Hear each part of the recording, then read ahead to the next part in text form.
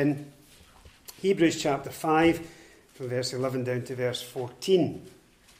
And it does link into verse 10, so I'll just read verse 10. Called of God, a high priest after the order of Melchizedek, of whom we have many things to say and hard to be uttered, seeing ye are dull of hearing.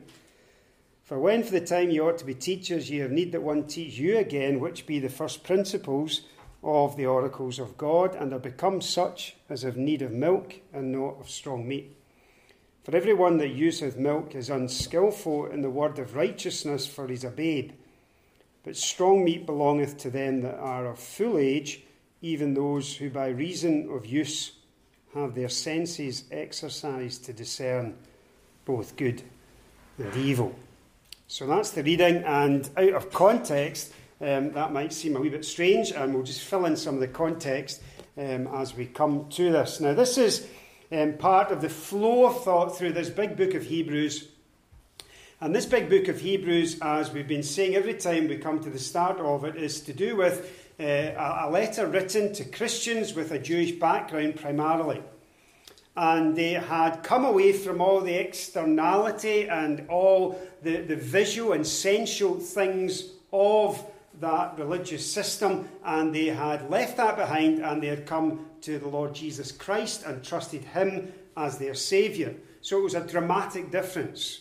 It affected their diet, it affected their weekly routine, it affected all the externals of the rules and regulations that their whole life had actually been kind of disciplined by, and they've left that, and now they've come to Christ. And they don't have a temple to go to. There's not an external priesthood who wear special clothes. They don't have a prescribed diet anymore as they once did. And they've lost all of that. And they now are simply trusting in Christ and living for Christ without all these things round about it. Now, the persecution had come upon these Christians, and they were being tempted to go back to what they'd left behind. And so the purpose of this book is to encourage those Christians to keep on going, not to look back. And for those who are not yet Christians, the challenge is that what there is in Christ is actually the fulfillment of all of the things that were prefigured and anticipated in the Old Testament. So there's the kind of dual audience that he's referring to. And sometimes it's difficult just to be clear who are the specific people he has in mind when he's delivering some of the truth. Now, in all of this book, there are five little five little sections that you might want to put brackets round, where he stops giving information, and then he brings a real challenge to bear. So he's delivering all of this information, and information that we've looked at already, about the Lord Jesus, about the superiority of Christ, about what in the Old Testament anticipated and was fulfilled in Christ. So there's lots of material given, and then he stops and he brings a challenge.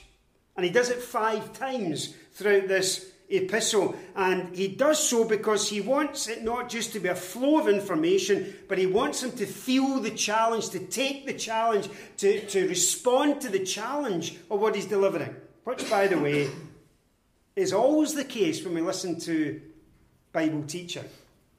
Bible teaching should never be just the delivering and receiving of information. It should be that we consider what we hear, feel the weight of it, feel the challenge of it, consider where we need to make adjustments in our own life in accordance with what we've heard. And there should be that bite, there should be that challenge to the ministry. And he's been instructing them to do things up until this point, right throughout his epistle. So, for example, in chapter 2 in verse 1, he said to them, pay close attention to the message you're hearing, lest you drift away. In chapter 3 in verse 1, he says, consider Jesus. In chapter 3 verse 8, he says, don't harden your hearts like Israel did in the wilderness. And in verse 12 of chapter 3, he says, take care lest any of you have in you an evil heart of unbelief. Challenge after challenge after challenge. Chapter 4, verse 1, he says, fear lest you fall or fail to enter into God's rest. And in chapter 4 and verse 14, he says, hold fast to your confession. So there are all of these challenges that he's already brought to bear upon the people who's reading this. Consider, pay close attention, don't harden your heart, take care, fear, be diligent, hold fast. Lots of actions that he's instructing them to put into practice. Now, why is he saying all of that? Because there is an underlying position amongst his readers, amongst his audience. And it's introduced to us in this section. And he wants to combat this underlying condition in those who are listening or reading to what he's delivering. Now, what he's going to say is just this. Behind all of these exhortations, pay close attention, consider, don't harden your heart, fear, be diligent, hold fast. These are all the symptoms and the prescription because of this underlying condition that he describes here as dullness of hearing. Now, I'm accused of being dull of hearing sometimes, or being selectively dull of hearing. Some of you may be stricken with the same thing, I don't know, and you get told that you're stone deaf or stone deaf, and it's maybe true, but that's not actually what he's speaking about. He's using the idea of the physical dullness of hearing to speak about a spiritual dullness of hearing, and he's using the physical to illustrate the spiritual, as he often does. So let's look into this section. That's the context of the section. So this is a challenging section. We want to be challenged here tonight. We want to see the direct interpretation of this passage, and then we want to see how that can be applied to us in our day, in this place, with our context, and feel the challenge of it for us. So notice then, who is he addressing? Well, notice in chapter 5 and verse 1 that he has described his audience, the readers, as being hard to teach because they are dull of hearing. And then in verse number 13, he describes them as being babes. Now, not in the kind of colloquial sense of being a very attractive female, but rather in the idea of someone who completely lacks maturity. That's what he's speaking about. So we'll see that when we come to it. And then he says here in verse number 4, he says, in chapter 6 and verse 4, the people that I'm writing to are people who've been enlightened, who've tasted of the heavenly gift, and have been made a partaker of the Holy Spirit. That's in verse number 4. And then in verse number 5, he said that these are the people who have tasted the word of God and the powers of the age to come. Nice to see you. You'll get a mention on this recording. I know it's a very terrible night, so it's good to see you. We're in Hebrews 5, still in the introduction. Verse number 11 down to verse number 14. And then in chapter 6 and verse 5, he says that another thing that's characteristic of these people that I'm referring to are people who've tasted of the word of God and the powers of the age to come. Verse 6, people who have been brought to repentance. So he's got lots of descriptive terms to describe these people. We're restricting ourselves to the end of chapter 5. So he says this, of whom, let's work our way down the verses, of whom. Now, what's he speaking about? Well, he's speaking about the thing that he introduced in verse number 10, and previous to that, in fact, right up to the beginning of chapter 5. Now, if you like your grammar, some of you do, some of you don't, the pronoun here is neuter and not masculine. So he's not referring to Melchizedek, the person, but he's rather referring to the whole idea in verse 10 that the Lord is a priest after the order of Melchizedek, of whom. So he's saying, what I've introduced you to in verse 10, I now want to take up and say something about that. So what did he introduce us to? Well, he introduced us to this great truth, that the Lord Jesus Christ is the Christian's great high priest. Now, he's going to develop that as we go on. And these Jewish people had this new concept. They had always thought about priests as those who were up at the temple in Jerusalem, those who came from Aaron and the Levitical line of priesthood in the Old Testament. They wore the clothes, they were involved in the sacrificial offerings, and they had this kind of circuit that they went up on their turn to do their services at the temple. That's what they were thought of in terms of a priesthood. People who represented the people before God and people who represented God before the people. People who stood between the people and God and who administered the sacrificial system. And now they've been told the Lord Jesus Christ is our great high priest. But he's a great high priest after the order of Melchizedek, who's a character in the Old Testament, the book of Genesis. And he develops that in chapter 7, but he mentions it here. And he says, I've got a lot to say about this. Of whom? This was so important. You see, the priesthood was critical to the Jew and the practice of Judaism. It was absolutely critical. And in terms of Christianity, the Lord Jesus Christ in his priestly ministry is critical for us as Christians. Cannot diminish the importance of it. We are here living here upon earth, and the Lord Jesus Christ is in heaven today, and he's ministering on our behalf. He is our great high priest. He'll expand that and show his ministry and how critical it is. But you and I, we could not get through day-to-day existence of living a sanctified, pure, holy life for God without the ministry of the Lord Jesus as our great high priest, whether we know it or not. He's absolutely critical for us. So this was a big deal. This was a big thing. The Jews had come away from the priesthood and they had come to Christ, and he's their great high priest. He says, I've got lots to say to you about this. He says it's not going to be easy. And you probably say, well, none of Hebrews is easy. And that's true. He says it is hard to be uttered. Now, that doesn't mean that the words are difficult to say, like Melchizedek. I mean, if I was in a school, I would just say to someone, I'd just call your attention, Duncan, I'd just say, spell Melchizedek, and then you go in a flap, if that was me. And so it's not the idea of the word being hard to say, but the truth being hard to communicate. So this is not stuff that you're just going to get like that. This is not stuff that you just say and don't give any thought or consideration. And mind you, listen, so much of Bible teaching is like that. We think we've got it with a first reading or a superficial reading, and then you go and you listen to someone else, or you pick up a book and you think, whoa, there's a whole lot there I never got. And then you go back to it again and you discover there's a whole other level I didn't get. And in fact, you discover this, that the older Christians, the more mature spiritual Christians, when they speak about scriptures in their 70s and 80s, they're still discovering things in the scriptures. You see, not all biblical truth is superficial, surface, and can just be comprehended in an instant, which goes against our whole way of thinking these days.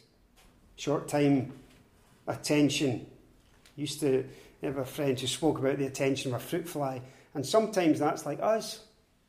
So little attention. I read this in my daily reading the other day there, in the devotional little section that goes with the book that I read, and it challenged me, and it stuck in my head. When I come to the Bible, do I behave like a butterfly, or do I behave like a botanist, or do I behave like a bee? It just appealed to me. Because the butterfly flips between all, doesn't really get any benefit from it, and is in this section reading verses and then reads verse over in the Psalm, and then decides to go into the book of Proverbs and pick up a couple of Proverbs, and then he'll flash over to Luke and read a chapter in Luke, and he's all over the place. No system. The botanist is different. He comes to the scriptures as someone who's going to study them, take notes, and write it all down in a book. And he's going to learn all about it, become really knowledgeable about it, but he never tastes. He never tastes the sweetness. He doesn't get any sustenance from that which he has studied.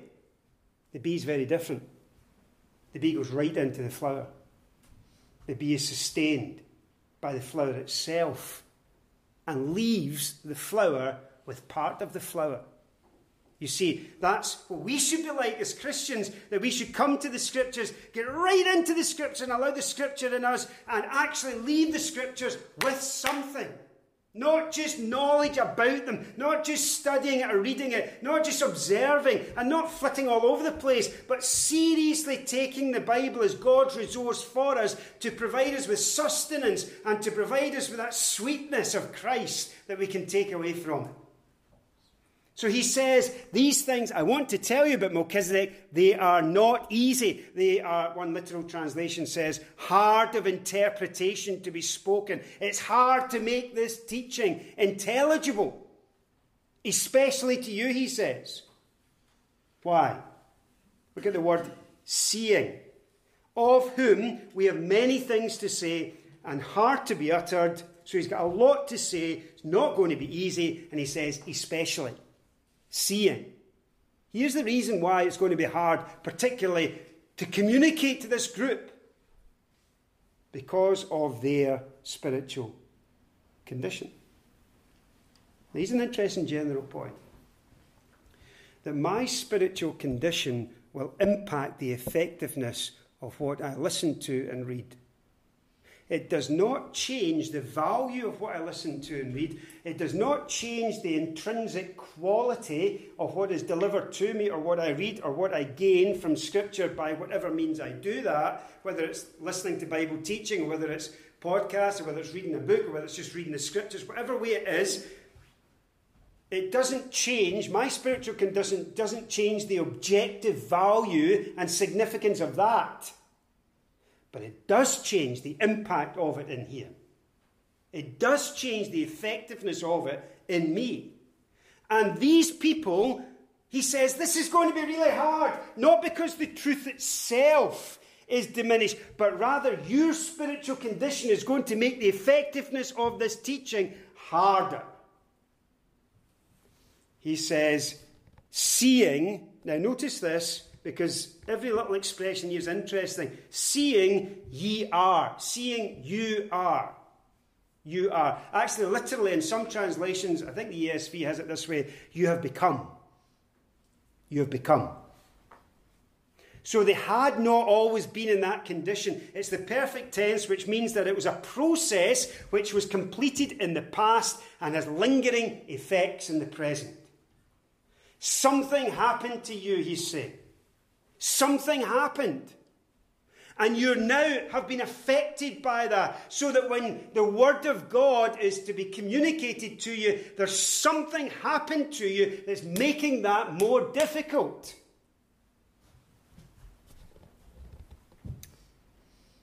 I would suggest that that's a challenge for all of us. Have we become dull of hearing? We'll look at that in a second.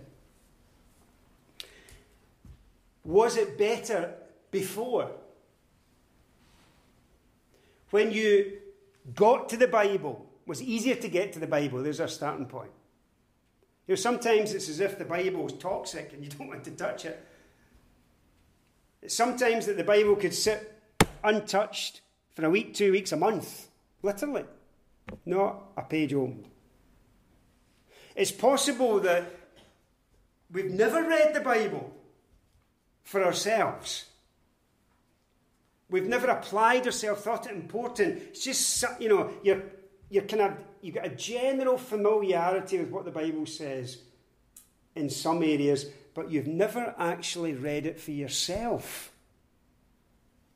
And so the danger is when someone grows up, for example, with the Bible, listening, going to lots of meetings, church services, and hearing lots of things through childhood right up into adulthood, and also perhaps in the home and around friends, it's possible for you never actually to have read the words yourself. So he says this is the challenge. Do we find Scripture less or making less of an impact than once it did? For these people, he says, it's because you have become dull of hearing. Right, let's unpack these words, dull. Let's use one other time, I think, in the New Testament. And you can read that in chapter 6, verse 11 and verse 12. You'll probably see it on the same page of your open Bible. And it says this, and we desire that every one of you do show the same diligence to the full assurance of hope unto the end, that ye be not, here's one of my favourite authorised translation words, slothful. There's a whole study in the book of Proverbs about the sloth, by the way. It's one of the characters in the Proverbs, and you can do a wee study in that if you dare. So that word is the same word. So what he's saying is that the opposite of dullness is diligence. So sometimes it helps us understand the word when you get the opposite word. So diligence, dullness. But can I get the idea there? They are opposites. So dullness of hearing, used one other time in the book of Hebrews in chapter 4 and verse number 2. For unto us was the gospel preached as well as unto them, but the word preached did not profit them, not being mixed with faith in them that heard it. So he said, good news, the gospel came to us, but was not mixed with faith in them that heard it. So that the word went in the ears, probably got down to the heart, but meets absolute dullness and slowness and hardness. It's now wading through mud. Another Saturday there, Sharon and I were going up this hill, and I thought it would be a good idea to jump from one kind of boulder onto a nice dry bit, and went in right down, up past my knees in mud. And Sharon thought it was hilarious. It may well have been, not to me, because the mud was in my shoes, it was actually everywhere. And before long, it was like peeling icing off a cake. You could just peel it off all around you. Anyway, that being said, walking, getting out of that, actually physically getting out of it, is a symbol, a picture, if you like, of what our hearts are like sometimes. It's like wading through mud. Dullness of hearing. Now, actually, the opposite of dullness of hearing would be diligence of faith. The Lord Jesus spoke about this sort of thing in Luke chapter 8 and verse 18. He just told the parable of the sower. And after he told the parable of the sower, he said this, take heed therefore, not what you hear, but how you hear. For whosoever hath, to him shall be given. Whosoever hath not, from him shall be taken, even that which he seemeth to have. So the idea is this, same as here, the one who is graced to hear will receive more grace. The one who does not, i.e. is dull or hard of hearing, then what he already has, he will lose. So this is the challenge here. He says, listen, I'm trying to communicate things to you, but actually you're so dull of hearing that you're not able to take it on board. You're not able to receive it. Now he expands that. Look at the next verse 12. And the connecting word, for. So for the time ye ought to be teachers. Now here's the expectation of the teacher. So he's saying, I'm delivering this truth. And here's my expectation. It's time that there was a change. Time there was a change. Now, when he uses the word time there, it's not time in the terms of epoch or age or time in God's program. He's not speaking about an eschatological expression. He's speaking literally about how long you have had this teaching. And there's been no change. So because of the length of time, you have been under the instruction of teaching, he says, you yourself ought to be doing the teaching. Now there's a challenge to it. Sometimes we think that we should always be receivers and not transmitters. So we should always be getting spoon-fed.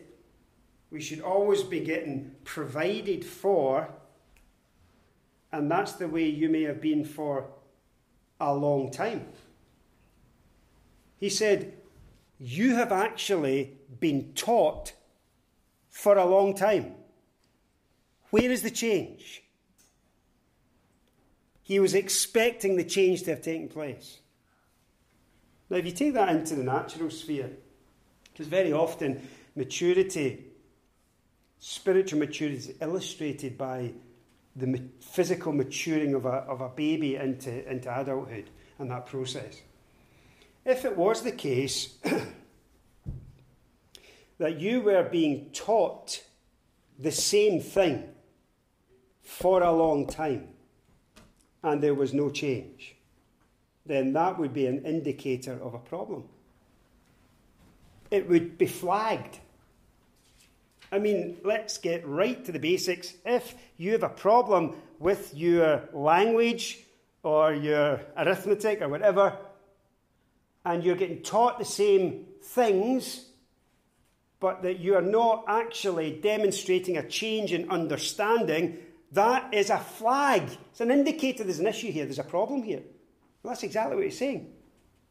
If you make no spiritual progress, if you're being taught and you're not learning, then that is a flag. There's a problem here. He says, in fact, rather than go on into divine truth, he says, the teachers are going to have to go back to the ABCs again. For he says, for when for the time ye ought to be teachers, you have need that one teach you again, which be the first principles of the oracles of God. You need taught again first principles. Again, you've had them taught to you, and you've had them taught again, and again, and again. And the teacher is saying, I'm going to have to go back over this stuff again. Again. There's a problem here. In grammar, this expression principle speaks about the ABCs. In physics, it speaks about the four basic elements of earth. In geometry, and you realise I'm quoting here, in geometry it speaks of the basic of proof, like the point in the straight line. In philosophy, it's used to speak of the elementary principles for the students who begin philosophy classes. The word always refers to basic principles. This is the beginning. Now, what would you and I consider to be the basic principles of Christianity? There's a challenge to us. The ABCs. Surely the truth of the gospel. Surely the doctrines of the gospel. The whole basis of our salvation. Perhaps God's expectation of our moral compass. Would we know that?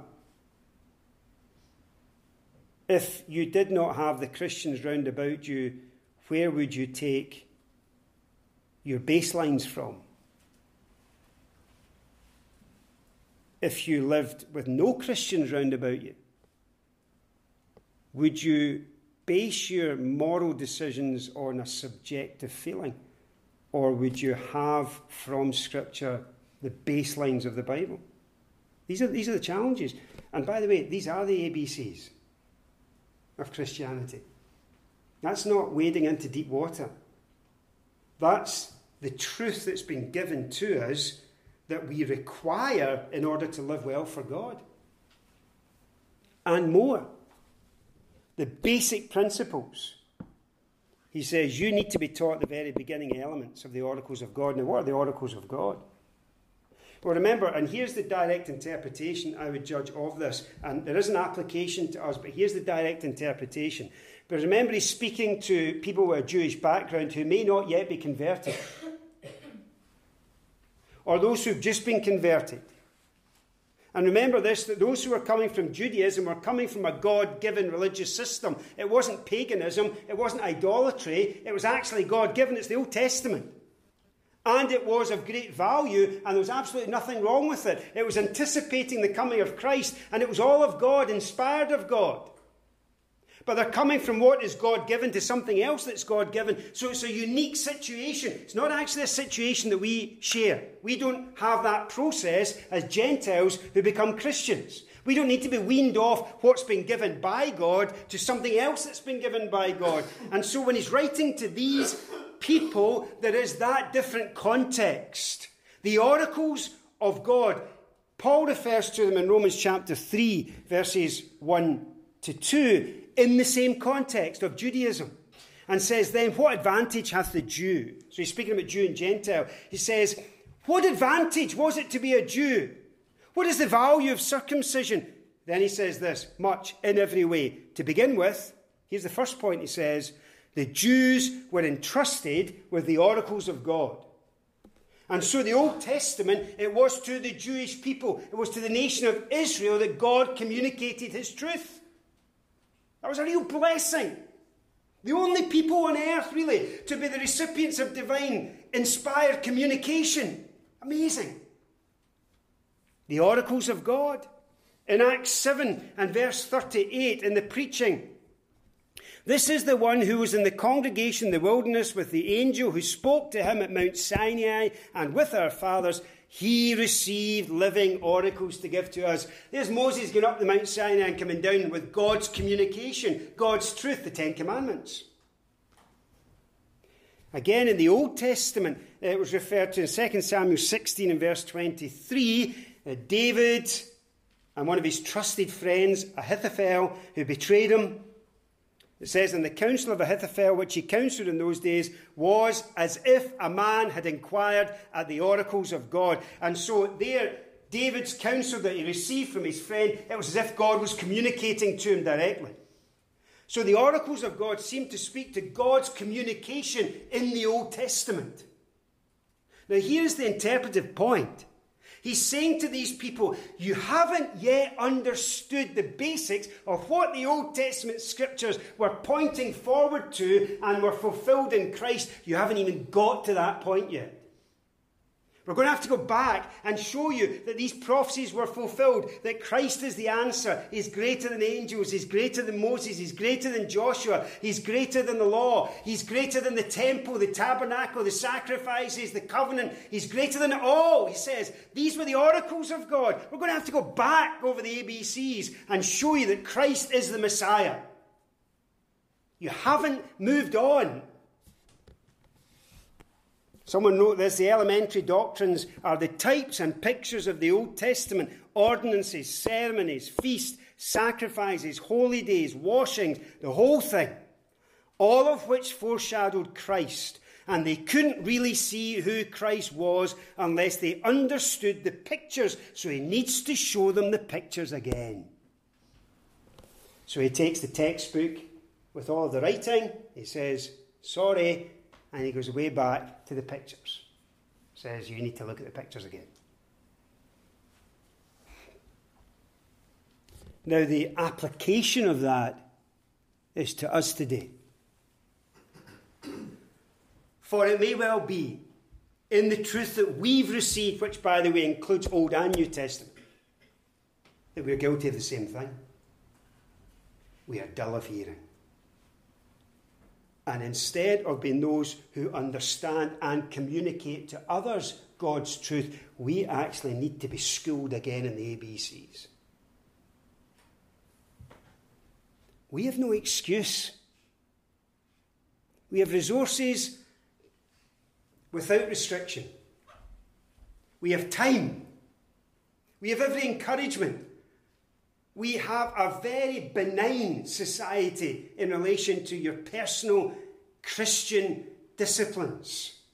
You will not be persecuted for reading your Bible and praying or studying the Bible. You will not have folk breaking down your door and taking your resources and your Bible from you. You won't be breaking any laws by so doing. We have no excuse. None whatsoever. Some of the people I meet in my travels have every excuse, humanly speaking. They work far longer. They have a Bible and nothing else. And the Bible itself is sometimes not the best translation. If they are found in Bible study or public preaching, then there is formal persecution. We have no excuse. But I wonder who has the sharper hearing? Us or them? Us or them? Who's to be schooled again? Who needs to go back to the basics? Who knows the basics? I never forget in Indonesia, in Jakarta, And I'd been with these Christians for quite a while over the years, and go back and forward. And I remember going one time and thinking that, when I teach that it's pretty basic stuff, and then asked them what they like, and they'd said to me that they'd be very interested getting into the book of Daniel in these 70 weeks, what they're all like. And I realised, hold on a minute here. There is a greater depth of understanding than I've been giving them credit for. Who needs to be taken back to school? So then the question is, how do you become dull of hearing? How does that work? Well, in verse 13 to verse 14, he tells us that dullness of hearing is an evidence of immaturity. For everyone that uses milk is unskillful in the word of righteousness, for he is a babe. So now he's going to use this milk and meat analogy that is often used in Scripture to speak about the digestive capacity of the individual. So that obviously the baby cannot digest and receive what an adult can. So the diet is different because of the capacity, the ability to process and digest. So how do you get your spiritual digestive system mature? How do you get that? How do you move from only being able to cope and understand and process the milk onto the meat? So he says, everyone that useth milk is unskillful. So if you are using milk, now let me just say that in terms of spiritual maturity, there is appropriate immaturity. So when someone has become a Christian, they're described as a newborn babe, and that's appropriate, and you wouldn't want it any other way. These were different. These were people who should have known better, who had been taught. But he says, you're still using milk. Why are you still using milk? For this reason, everyone that useth milk is characterized by this. They are unskillful in the word of righteousness. Now that word unskillful is a very strong negative word which means not experienced. Does not have experience. So read it this way: everyone that uses milk is characterized by this. They most certainly do not have experience of the word of righteousness, because the effect of the word of righteousness will be to draw them from the milk to the meat. Now, what's the word of righteousness? That word logos, characterized by righteousness. And in chapter 6, verse 1, it's the principles of the doctrine of Christ, which seems a very heavy word. So the word of righteousness, now it could be the objective idea of the word concerning the righteousness that you receive when you become a Christian. Imputed righteousness, it could be that. Or it could also be righteousness lived out day by day, practical sanctification and righteousness, difference between right and wrong, your moral compass. Now, both are actually true. It's hard to know which one is actually in context. Both are true because you can't separate them, really. You can have no true moral compass unless you have been justified by faith and have been recipients of that imputed righteousness. So he says this: you don't have experience of the word. It's revelation. It's disclosure. It's impact upon you. He says you're a babe. You're immature. You shouldn't be. Inappropriate immaturity in verse 14. So he says, and strong meat belongs to them that are of full age. So he says, obviously, strong meat is for those who are more mature. Then he describes that maturity in this way. So he's described the immaturity in verse 13. He now describes the maturity in verse 14. Even those. Okay, who are you talking about? Who are those who are of full age? Who does the strong meat belong to? Even those who by reason of use have their senses exercised to discern both good and evil. Now, what does this mean? By reason of use. That it can refer to a habit of the body or mind. So we might just use the word habitual, reason of use. So he's speaking about the habitual use of senses, which are vigorously exercised. That results in the ability to discriminate between good and evil. And I judge in this context, teaching. What's the word senses? We'll bring this back in a minute. What's the word senses? That's the ability to understand the nature of something. So this sense is developed only by attaining real maturity in the Scriptures and practicing it. Practicing it habitually. It's the same word as the word discernment. This I pray that you love may abound still more and more in real knowledge and all discernment. So gather this up. He says, strong meat belongs to them who are mature, those who are full age, even those who by reason of use, by habitual use, the habit, the use of their senses, the ability to discern, by reason of use have their senses exercised. That's the word trained. And the word gymnastic comes from the same word. So it's the training of the gymnast. It's the gymnasium. Gymnazo, I think the word is. And it means to exercise bodily and is often describing an athlete exercising in the gym. Now, in context, not application, in context, listen to this. Here refers to the struggles of the soul. The battle between the determination of the Jew to go back to the temple sacrifices and thus escape the persecution, or go on to faith in the high priest of the New Testament in spite of the persecution. It's the agony. What is it for us by way of application? What is the pathway to maturity? What is the characteristic of maturity? It's those who habitually exercise their senses, their discernment, and train themselves by the application of the Word of God in their life. It's taken the Bible, to paraphrase, it's taken the Bible and putting it into practice. So that when you come to the Bible as a babe in Christ and you're receiving the milk, so you're being taught truth you've never heard before. You're spiritually immature. You've not long been a Christian.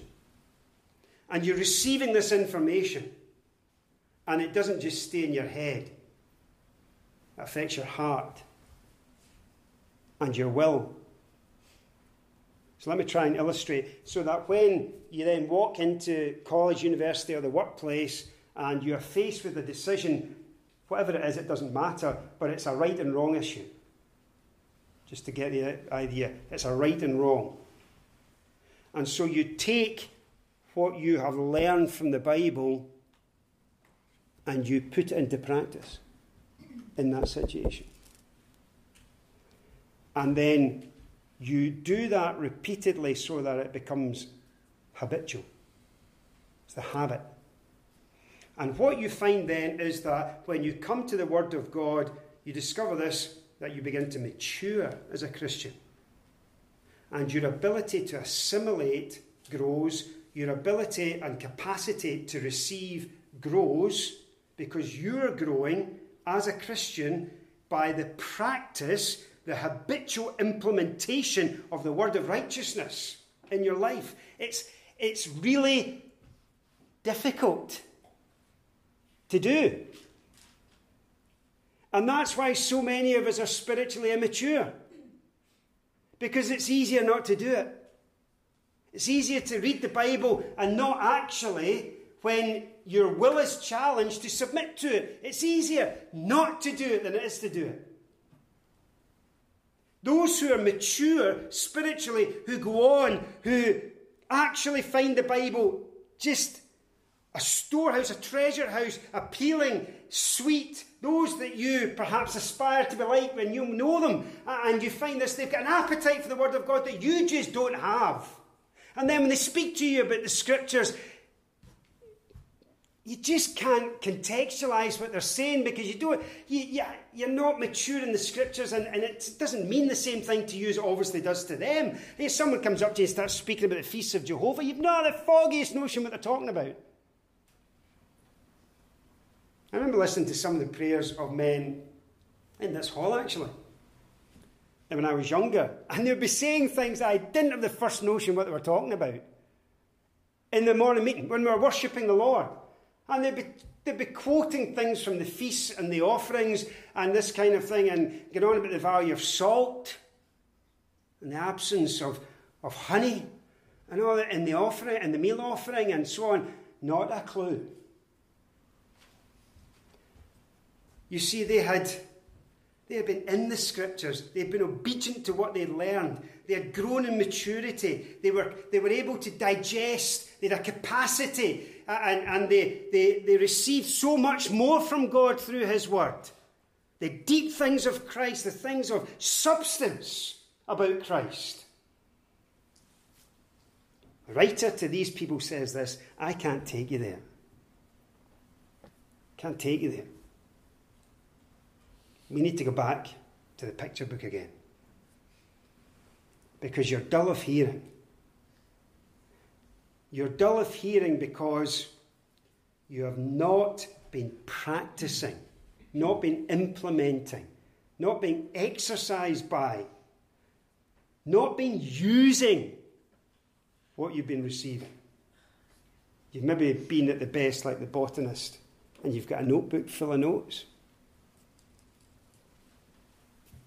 But in terms of the notebook compared to the life, there's a huge gap. There's a huge gap.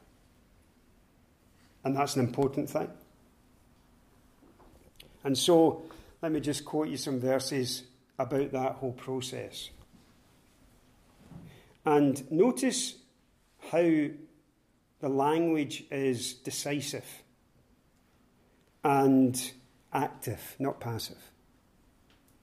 So this is responsibility. So Peter says this: wherefore, laying aside all malice, all guile, and hypocrisies, envies, evil speakings. So he says a whole lot of stuff you need to get rid of. There's a whole lot of bad stuff going on there. As newborn babes, he says you're still spiritually immature. You've got all that stuff going on. There's the evidence of your immaturity. You're backbiting, you're gossiping, you're full of envy. There's nastiness coming out of you. There's guile, there's schemes and hypocrisies. He says you need to desire the sincere milk of the word so that you can grow up. Listen to Ephesians 4, this is Paul, same idea. He speaks about till we all come in the unity of the faith and of the knowledge of the Son of God unto a mature man, unto the measure of the stature of the fullness of Christ, Christ-likeness, that we henceforth be no more children, tossed to and fro, carried about with every wind of doctrine, by the sleight of men and cunning craftiness. He says there's folk tying you up in knots. And they're telling you one thing as if it's doctrine, another thing, and you're not grounded in the truth yourself. He says they're deceiving you. He says you need to speak the truth in love, that you may grow up into him in all things, which is the head, even Christ. And so, in terms of interpretation, you can see this idea in Galatians in relation to those who were leaving behind all of Judaism coming to Christ. But in application here, Paul and Peter both bring the same principle to bear upon us as Christians, which is we need to grow up.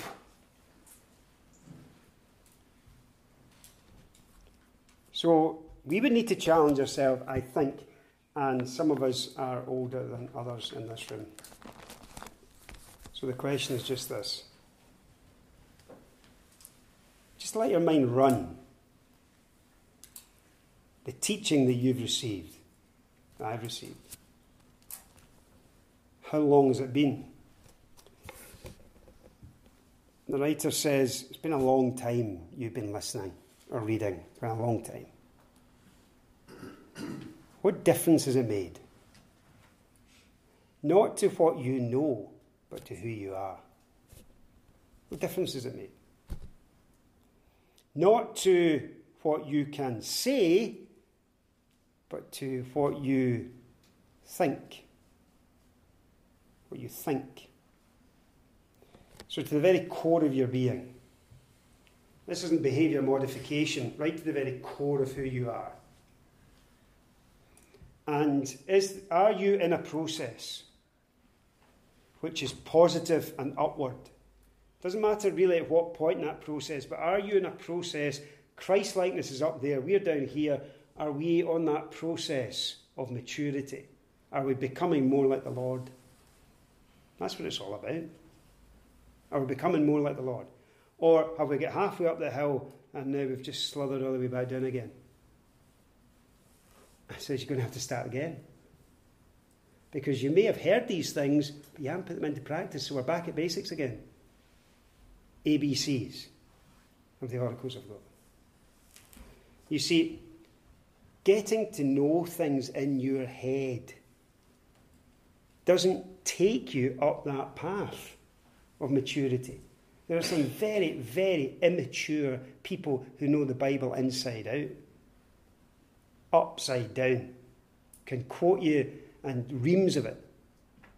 That's not what the Bible's all about. That's not the purpose of the Bible. The Bible is actually to impact, to change, to mould and shape us as people. So the question is not what I know. The question is the change in me. The change in me as a person. The change which manifests itself in behaviour, which manifests itself in language and thoughts and motives and the whole thing. The whole thing. And so the writer has stopped. And here's his challenge. And the challenge here is you need to clean the ears out if we are dull of hearing. There needs to be some work done. What a challenge to me, what a challenge to you. Trust that it will be taken as such, as from the Lord. Let's just pray.